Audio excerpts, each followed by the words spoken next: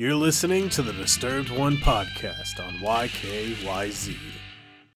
At least the Junker was nice enough to lend me something to help on the journey. A speed skeleton.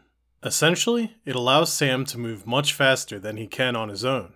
Sounds kinda dangerous, but I'm sorta into it. The item I'm carrying is extremely fragile, especially made hourglass. This is a first in the game for me, but it must be carried by hand. I eventually make it to the location. At first it didn't seem like she was here. Turns out her mother was the first to answer. The story here isn't too complicated. After everything that went down, they sort of lost connection.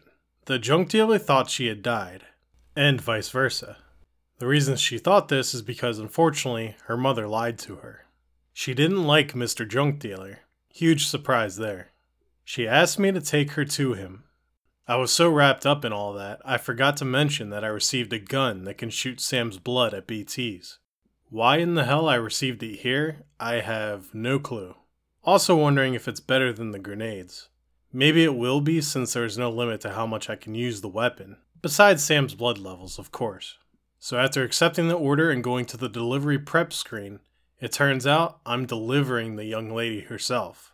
Similar to how I took the president to the incinerator. What a strange game.